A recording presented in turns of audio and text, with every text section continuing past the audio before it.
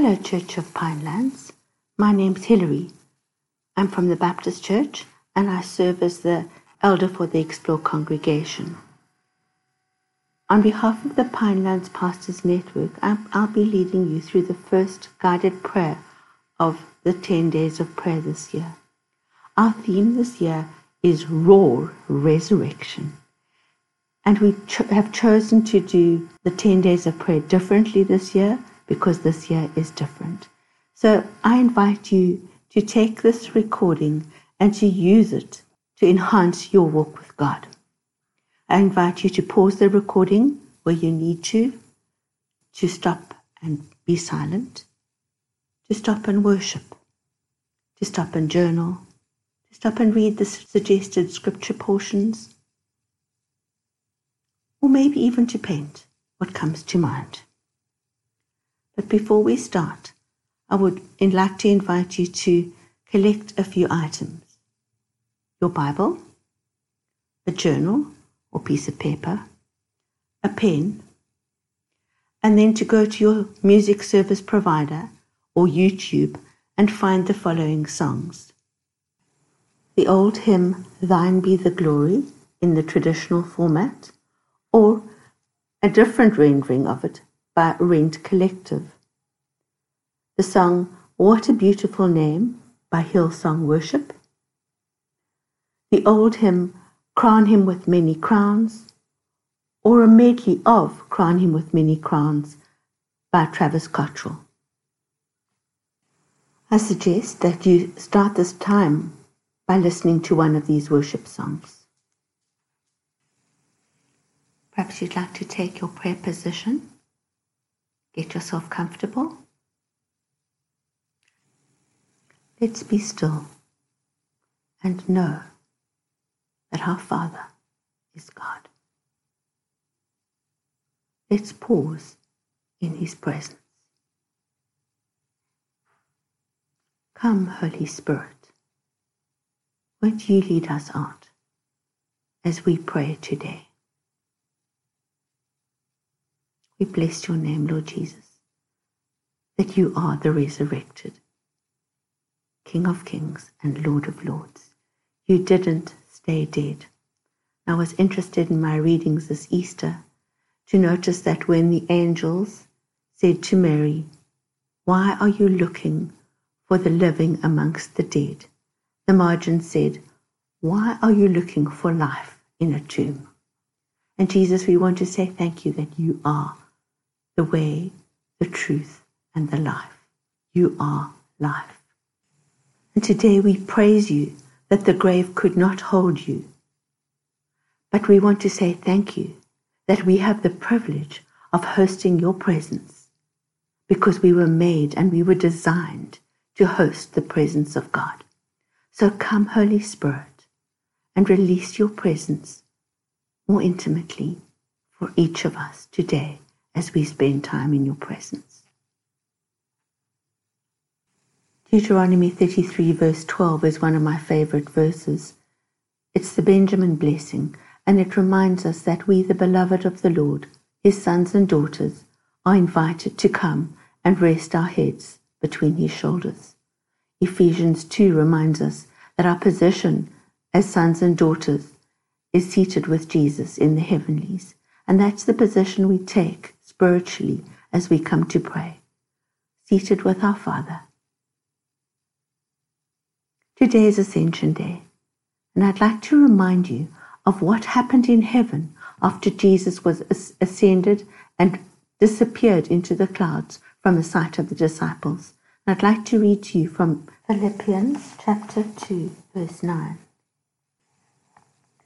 Therefore God elevated him, or exalted him, to the place of highest honor, and gave him the name above all other names, that at the name of Jesus every knee should bow, in heaven and on earth and under the earth, and every tongue confess that Jesus Christ is Lord, to the glory of God the Father. Jesus, what a beautiful name. We worship you, Jesus, the one who's been crowned King of kings and Lord of lords. We bless your beautiful name.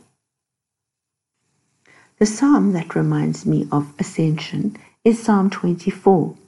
I'd like to read from Psalm 24 in the Passion Translation. From verse 3, who then ascends into the presence of the Lord? And who has the privilege of entering into God's holy place? Those who are clean, whose works and ways are clean, whose hearts are pure and sealed by the truth, those who never deceive, those whose words are sure. And in another translation it says, those who never tell lies. And when we listen to this, we go, oops, that's not me. I'm not good enough. I don't make the grade. But the old hymn reminds us, there was no other good enough to pay the price of sin. He only could unlock the gate of heaven and let us in. And John 10 reminds us that Jesus, the Good Shepherd, is the gate. And it's through his blood that we come and we receive forgiveness. So let's come to the cross of Jesus and bring our not good enough feelings and emotions to the cross. Colossians 2 verse 14 says, he cancelled the record of the charges against us and took it away by nailing it to the cross. So we come to Jesus and we come and we bring to the cross those things that are holding us back from climbing up onto Father God's lap and being in close relationship with him.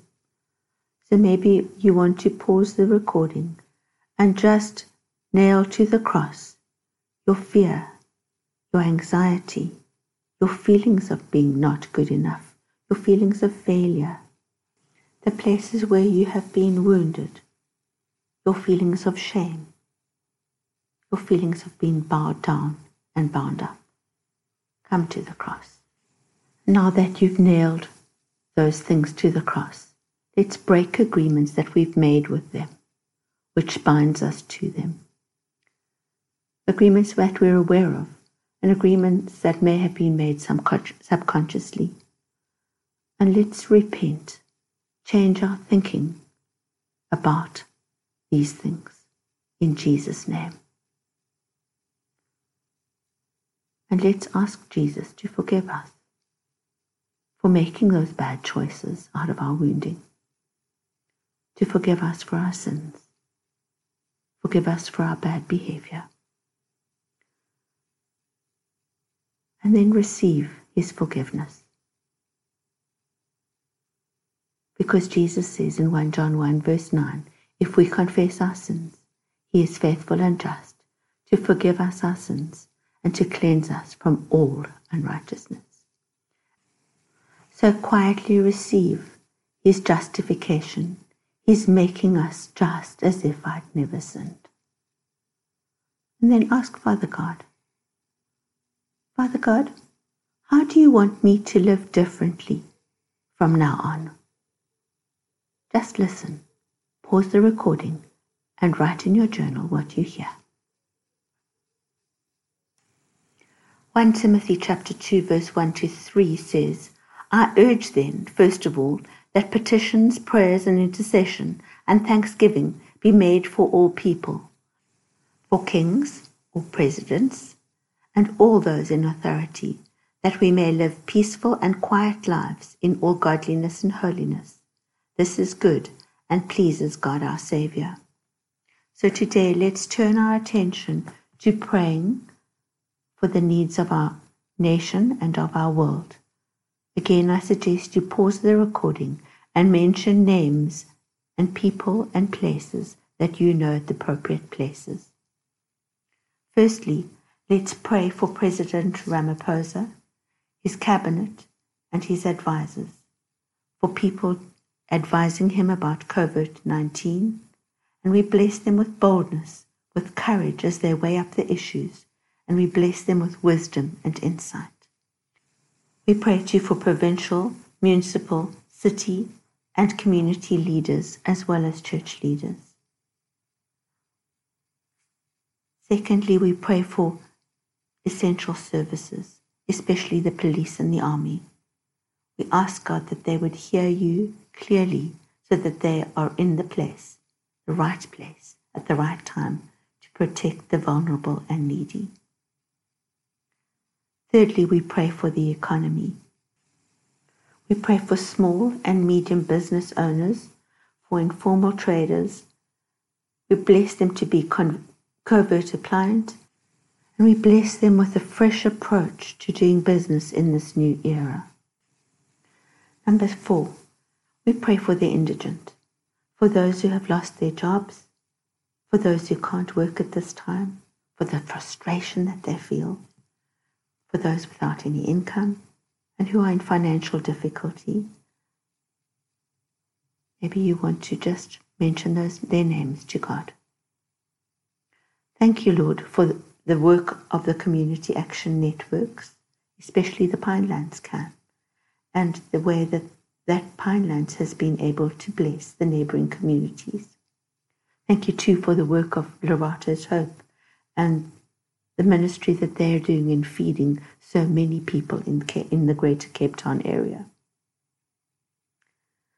Number 5, we pray for the healthcare workers.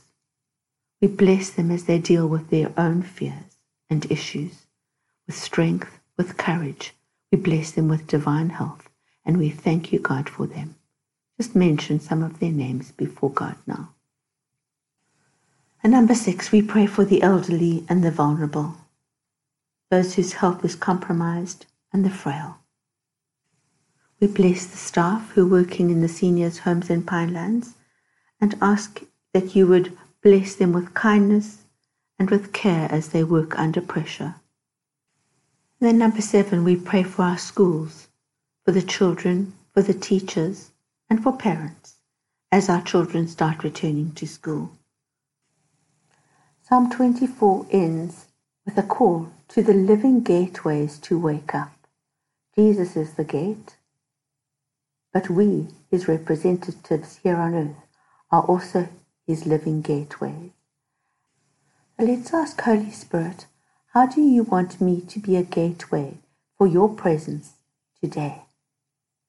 And as we pray for the group of people that we've missed out on, the lonely and the isolated, maybe you'd like to ask Holy Spirit, how do you want me to reach out to someone who is lonely and isolated today? Who do you want me to WhatsApp? Who do you want me to do the shopping for today? Won't you show me how I can be a living gateway of your presence today? Journal what you hear. And lastly, we want to pray for a containment of the coronavirus. Corona means crowned. But on Ascension Day, we remember that Jesus has been crowned King of Kings and Lord of Lords, and every knee shall bow before Jesus. And so we say, in the name of Jesus, coronavirus, you must bow. Our Lord, the King of Glory, is the one who's coming through our living gateways as we love and live in our community. And you ask, who is the King of Glory? He is the Lord of victory, armed and ready for battle. The mighty one, the invincible commander of heaven's hosts. Yes, he is the King of Glory. He is the one we worship today. And we bless his name, that the battle belongs to God. And Jesus, we choose today to leave this battle in your hands and to walk in your peace and to be your hands and feet in our world. Amen.